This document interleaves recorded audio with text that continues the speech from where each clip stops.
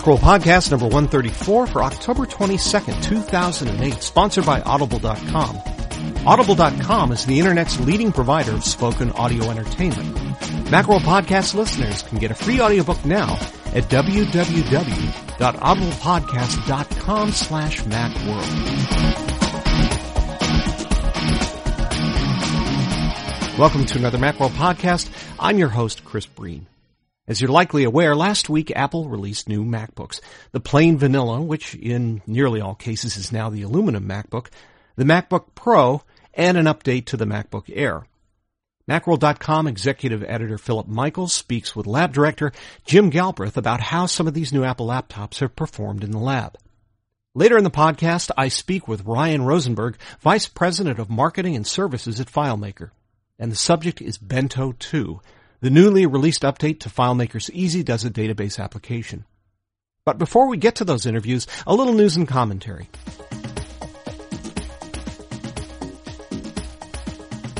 As Phil and Jim mentioned in their interview, there's an amount of controversy surrounding these new MacBooks. And that controversy is basically two-pronged. The MacBook has no FireWire port, and all MacBooks except the 17-inch MacBook Pro, which has had some slight improvements made to it, but isn't a complete refresh like these other MacBooks, comes only with glass, glossy screens. If you're a fan of the matte-screened MacBook Pro, you're out of luck. Apple has taken it off the menu. And the arguments have been undertaken along the traditional lines. Those who object to the loss of FireWire and or the loss of the matte screen are whiners, and those who don't care are Apple apologists. In this case, I largely count myself among the whiners. When I purchase a new Apple laptop, I get the Pro model because I like the bigger screen and any extra power it can provide. So for me, I'm still safe on the FireWire front, but I understand that those who invested in DV camcorders a couple of years ago may feel more than a little put out that if you want a new MacBook and intend to use it for video, you're also looking at a new camcorder. Steve Jobs allegedly sent a customer a message saying that all modern camcorders use USB 2.0 connections, so it's no big deal. But then not everyone has Steve's bank account. On the other hand, a good portion of the MacBook's target audience is students, and students are far more likely to carry something like a Flip Minnow or Kodak ZI 6-pocket USB camcorder than something that requires tapes and FireWire. For me, the bigger deal is the lack of a matte screen. I do some photo and video work on my laptop, and I just don't care for the way images look on these things. Not only do you have to put yourself in a position where you're not getting reflection off the screen, but I find colors way too bold and saturated. I occasionally work with images on my wife's iMac, which has this glossy screen, and I have to remind myself not to dull them down in iPhoto because they appear too garish on her screen. Fortunately, I'm not in need of a new laptop, and so I can get along just fine with my older MacBook Pro, and I suspect that people who object to the new MacBooks for one reason or another may find themselves in the same position. Live with what you have, and when the time comes that you really, really need a new laptop, see what Apple has to offer.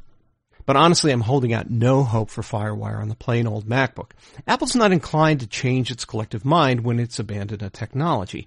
And given how popular Apple's laptops are, the lack of sales isn't going to cause Apple to rethink its position. In what's become a predictable pattern, Apple is a year or so ahead of the general population when it comes to abandoning widespread technologies, and they expect that we'll learn to live with it. Which, if today's presence of floppy disks, ADB keyboards and mice, and SCSI peripherals tells us anything, we will.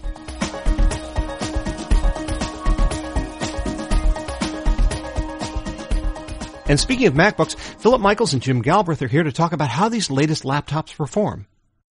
How big a deal are the new MacBook and MacBook Pro models? It is such a big deal that Lab Director James Galbraith was supposed to have a day off today, and he said, "No, I'm canceling my day off. Give me my stopwatch. I'm coming into the office to test and time MacBooks and MacBook Pros." He is a dedicated employee, so dedicated that he's even appearing here on the Macworld podcast. Hi, Jim. Hello, how are you doing, Phil? Very good. Thank you again for coming in today and for giving us all these numbers on the MacBook and MacBook Pro. A little behind the curtain here. We're recording this on a lovely Monday afternoon. The podcast you're probably listening to on Wednesday.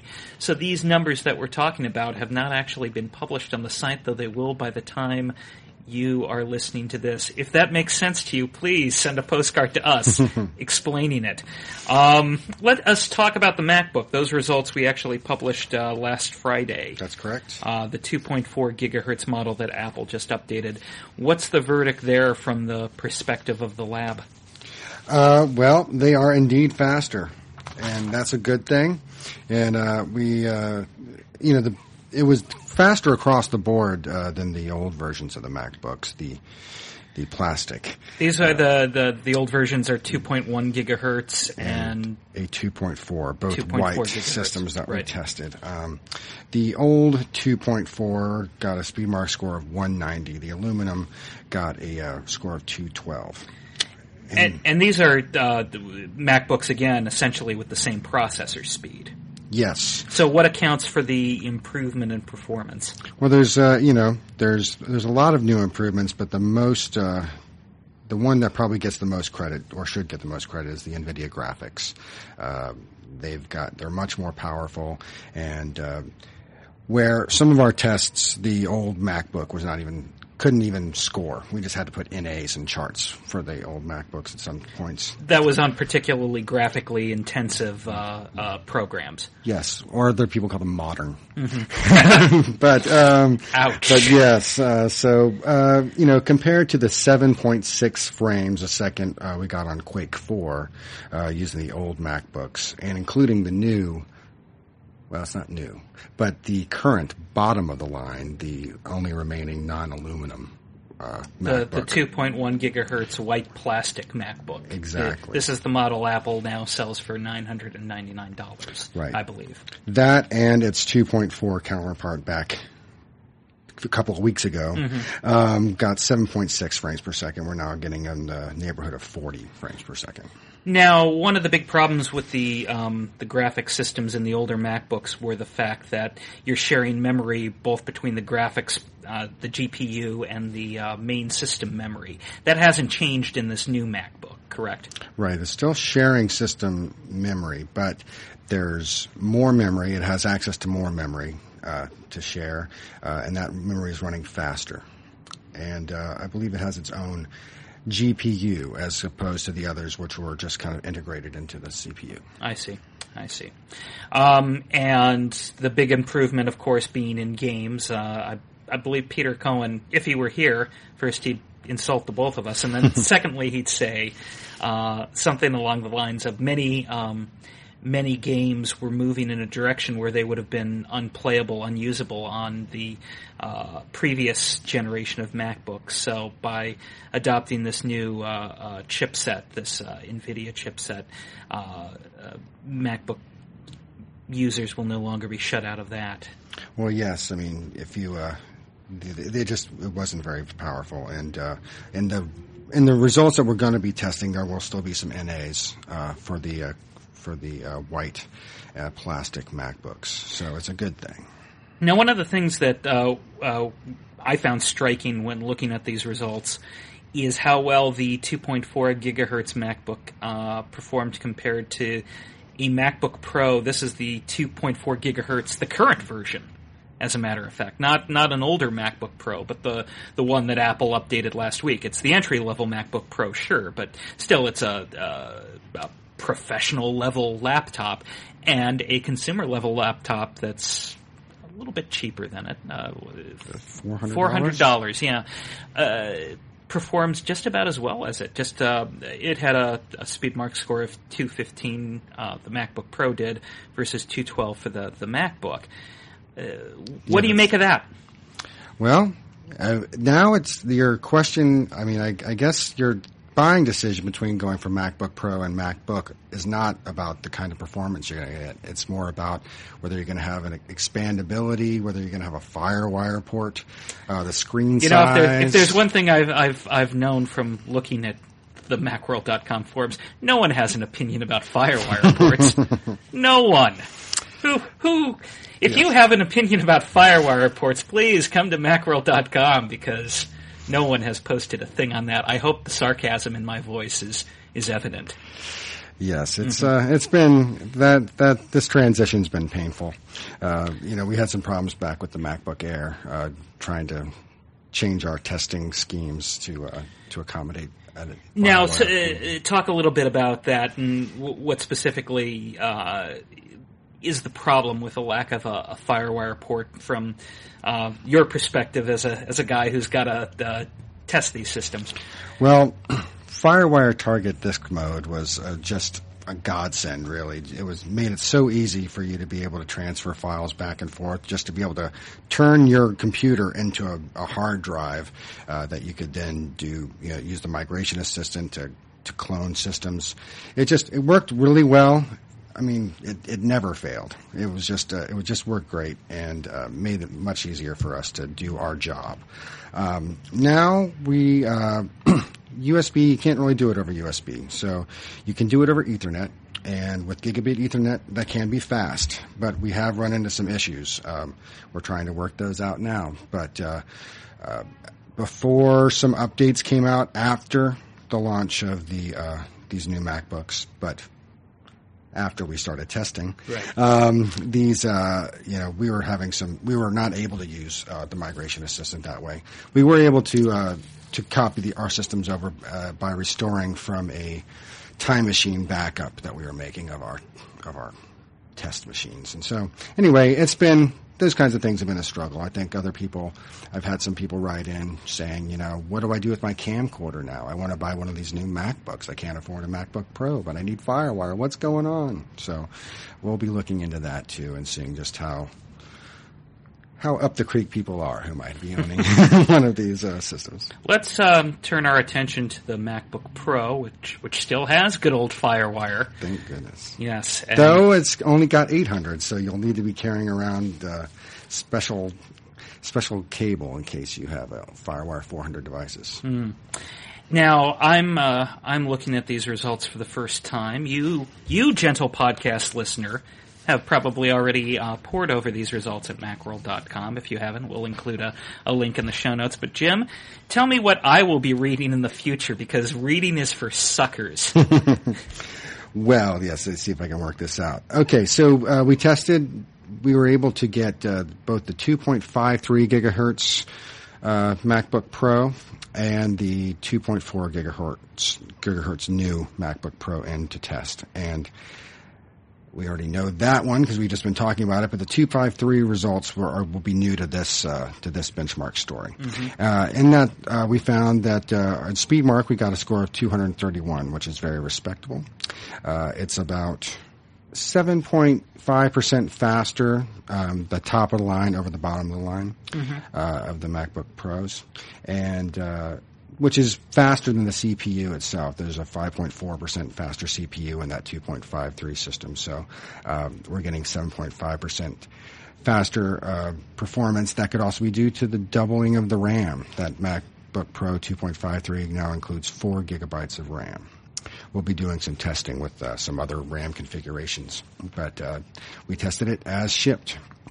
And we saw 16% faster Photoshop tests in this high-end MacBook Pro versus the 2.4 MacBook Pro that just came out as well. I'm gonna throw a question out there because I don't see this on the chart. Is this the fastest Mac Portable ever, or was the fully loaded older MacBook Pro model that Apple put out, was that a little bit faster in our tests? I believe the build-to-order system will be faster. We had a 7,200 RPM drive in there, sure, as well as that. So we also have one of those on order. We have a fast hard drive and the 2.8 gigahertz optional processor. We have that system on order. We'll be reviewing that as soon as not reviewing, but testing and reporting on it. Yes. Now I'm looking at the current the new MacBook Pro performance numbers as compared to the old top-of-the-line MacBook Pro, the 2.4 gigahertz Core 2 Duo model that came out in February of this year. And pretty much the new MacBook Pro model beat it across the board. In some tests it seems more handily than others. Is it entirely the difference in processor speed from a 2.53 gigahertz chip to a 2.4 gigahertz chip, or are there other factors at play here as well? Well, there's going to be more factors at play. There's already a 15-point difference between the the old 2.4 MacBook Pro that you were just talking about, and the new 2.4 MacBook I Pro. see. And that, there's faster RAM. There's a few under the hood improvements that are going to help. Does the graphics, since this is using the graphics situation is a little bit more complex on the MacBook Pro, but it is using this NVIDIA chip that also made its way into the MacBook. Is that having any sort of impact on performance as well? The fact that Photoshop got much faster between these two 2.4 gigahertz systems is leading me to think that possibly Photoshop is able to take advantage of some of the new graphics. And if that's the case, then there's the proof. As far as Quake tests and some of our game testing, which I have right here, I don't think we're seeing that big of a difference between the older MacBook Pro and the newer MacBook Pro. It's a few frames, 10 frames per second in Doom, 8 frames per second here, 4 frames in fact, the old one got a couple of frames faster in Quake, and so pretty comparable, really. Call of Duty, about 3 or 4 frames difference. So I wouldn't count. I wouldn't give the NVIDIA graphics, at least game scores, the nod on why this scored faster. Now let me backtrack here. I alluded to this in my previous question. The MacBook Pro has a couple of different graphics options, and I wonder if you could explain what I'm having a hard time explaining here, and then tell us a little bit about what you tested with the various graphic systems that are at play in the MacBook Pro. Okay. So far in our testing, very good question, though. I'm going to go check out this. I'll try Adobe with that. I didn't try the Photoshop test on both graphics cards. But in terms of SpeedMark, we tested all the MacBook Pros with their new at their highest graphics setting, and that's using, what is that, the 9600 the NVIDIA GeForce 9600 MGT graphics processor, as compared to the 9400M that it shares with the MacBook. So yes, the MacBook Pros now have 2 different choices for when you're using it on how you want to use which graphics set you'd like to use. One offers higher performance, but is more of a power draw. So when you're plugged in, you can have all the performance of this 9600 MGT. But when you're going on the road, you want a little bit of better battery life, you can switch to the 9400M and get, squeeze out another 45 minutes of battery life. Speaking of battery life is what we were speaking of. You've also been testing that in the lab, and what have you found out with these new systems in terms of how they hold up battery-wise? Yeah, well, this is a little preliminary as they're still running them. Battery testing takes quite a bit of time, as you might imagine. But right now it looks like the new MacBooks are suffering a little bit.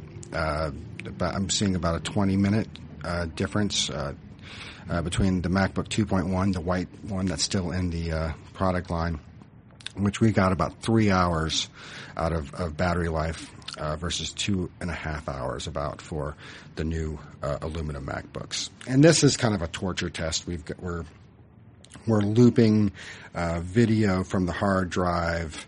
We've got the screen set to brightest and not dim, and we're set it to highest performance settings. So that would sort of explain the disparity between the numbers you're getting and what Apple lists on its tech specs pages for both the MacBook and MacBook Pro.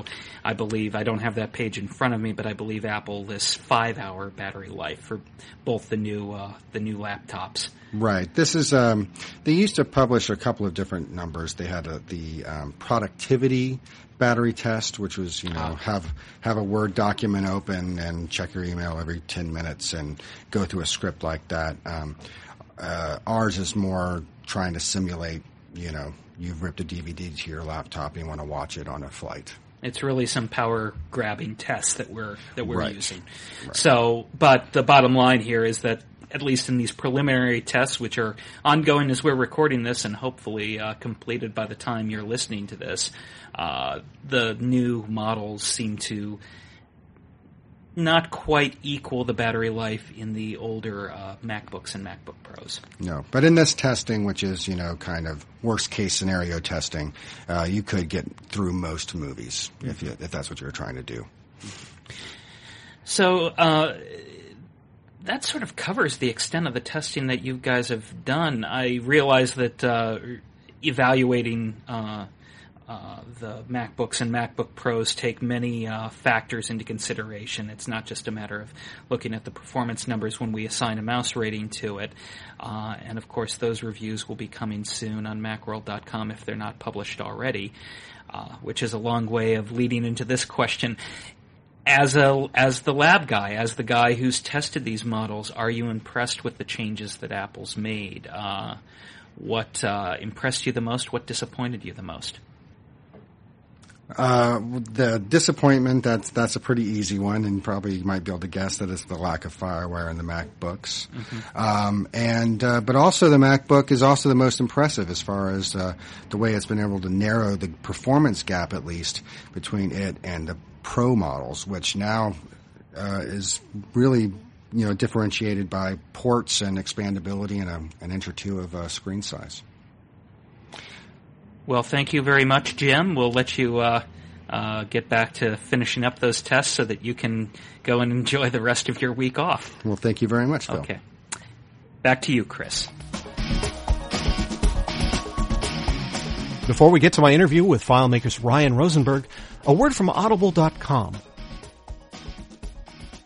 Audible.com is the leading provider of digital spoken word entertainment, offering over 40,000 audiobooks for your iPod.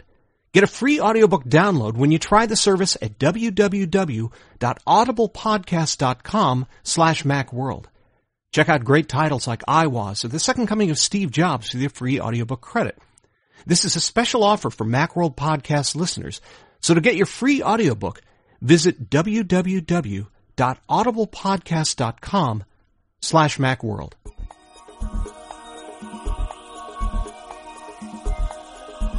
Now Ryan Rosenberg and I talk Bento 2. Before we start that interview, though, I wanted to apologize for some of the audio quality of Ryan's responses. We conducted this over Skype, and as all too typical of Skype, we had a few glitches and audio dropouts. We're joined by Ryan Rosenberg, the Vice President of Marketing and Services at FileMaker, and we're going to talk about Bento 2, the new version of FileMaker's personal database application. Ryan, thanks for joining us on the Macworld podcast. Thanks. I'm happy to be here. As Bento is a relatively new product, I think the first version was released in January, maybe you could talk a little bit about what Bento is and who it's designed for our listeners who may not be familiar with it. Sure. The main purpose of Bento is to help people to bring together all the information that's on their Macs to help them to become more organized. We found that people had lots of tools that let them manage individual pieces of information, for example, addresses in Address Book or photos in iPhoto or files in the file system, but there really wasn't anything that helped them bring it all together. The other purpose of Bento was to introduce a whole new generation of people to what databases can do. We, of course, with FileMaker Pro are the leading database on the Mac, but not everybody who has a Mac uses a database. And so we put out Bento, a personal database that's as easy to use as iTunes, really, to help a new generation of users pull their information together and find out what a database can do for them. So given all that, who's the ideal user for Bento? So the ideal customer, in fact, the typical customer of Bento is someone who has an important task they need to get done, whether it's a work-like task, such as organizing a small business, or whether it's a personal task, such as putting together information on a book that they're writing. And either way, people use Bento to pull together all that information. One of the things we found in our research is that about 75% of Bento users use it at home. That's a little bit different than other databases such as FileMaker Pro, which were a little more likely to be used in an office setting. What we found is the people who are using Bento at home, half of them are using it for work, so maybe a business on the side, a second business, selling stuff on eBay, for example. or they're using it at half the time for personal projects, organizing something as simple as let's say their Christmas card list, or as important to them as keeping track of all aspects of their life. Bento comes with about 20 different ready-to-use templates that help people get started. So we have things in there such as keeping track of your home inventory. That's actually a very popular one. People want to keep track of the things they have there for insurance reasons, or keeping track of things like your vehicle maintenance, or other critical things, planning an event, your wedding in Bento. So there's a lot of different uses of Bento for people, but the typical user is using Bento. They're a consumer. They have a Mac and they have a task to get done, and they're really not interested in spending a lot of time learning use a product. They want something easy and quick and simple. With Bento 2, which came out last week, what were your goals for this new version? So with Bento 2 and with every version of Bento, we have one key goal: is we want to organize even more of people's information, and we want to make a database even more accessible than before. So if you think about what we put in Bento 2, it fits those two goals. One of the most important new features is the ability to organize your Apple Mail.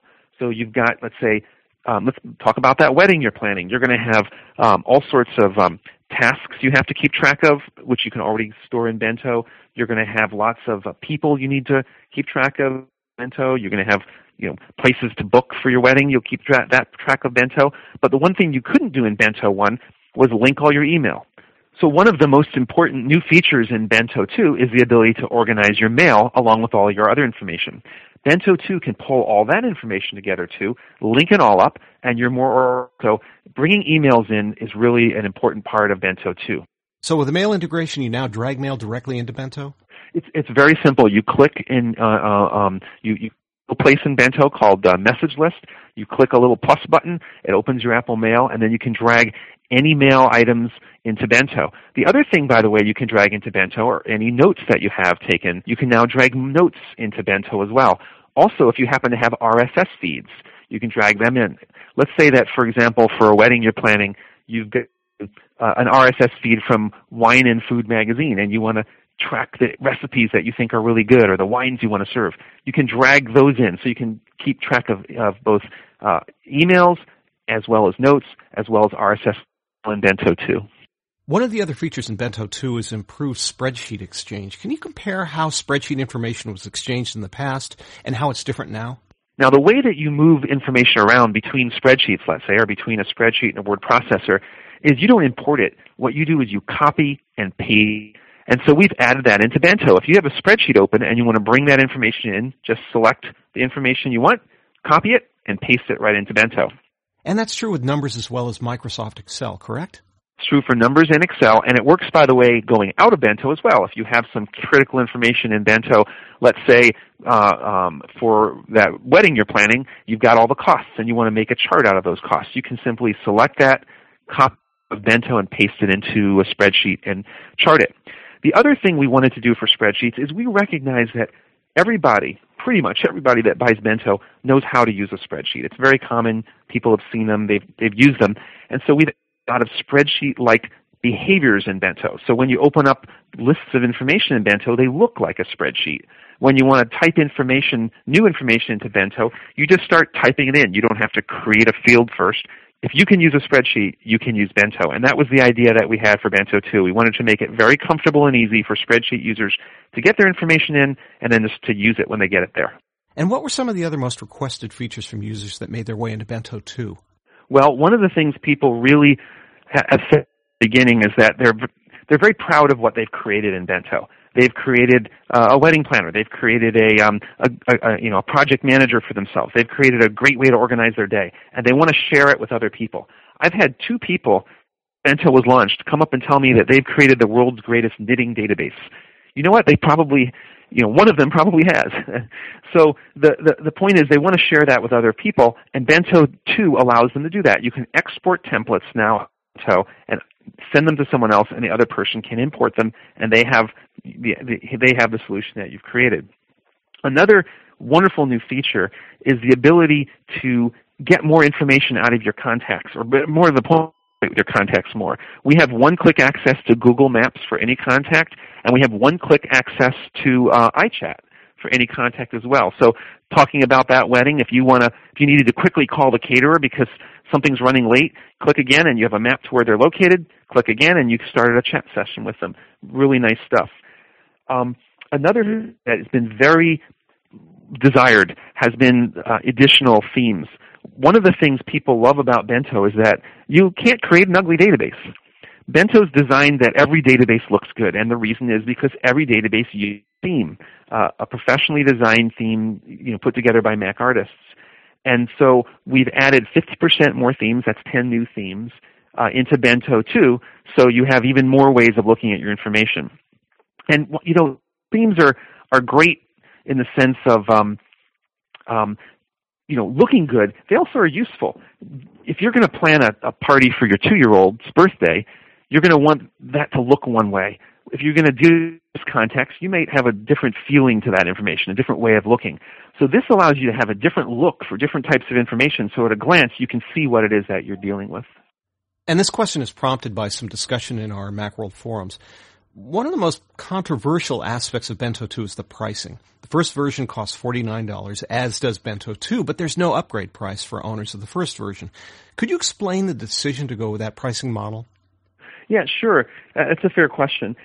When we started looking at the pricing of Bento, we thought of having a traditional pricing model where we had a higher price for new users and then an upgrade price for existing users. And what we decided to do, since Bento is really a product designed to get as many new people into databases as possible, was we decided to lower the new price, if you will, and have one very low price for everybody. So $49 is about as low as it gets for a database product that can organize your whole or run your business on it, and yet we're able to hold the line on that pricing. So that was the idea. It was one low price for everyone rather than a higher price for new users and a lower price for upgraders. The second thing is we were from Apple's products. If you look at the way that iWork is priced, which is a very popular product among the Bento base, by the way, many of them have iWork, or iLife, those products have one price for everybody, and it doesn't change from release to release, and it's the same pricing if it's new or existing. Fair enough. Thanks very much, Ryan Rosenberg, for joining us to talk about Bento 2, which is now available from FileMaker. Thanks a lot. I really enjoyed talking about it, and we're very excited about Bento 2. We think it's going to introduce a whole new generation of people to the power of databases.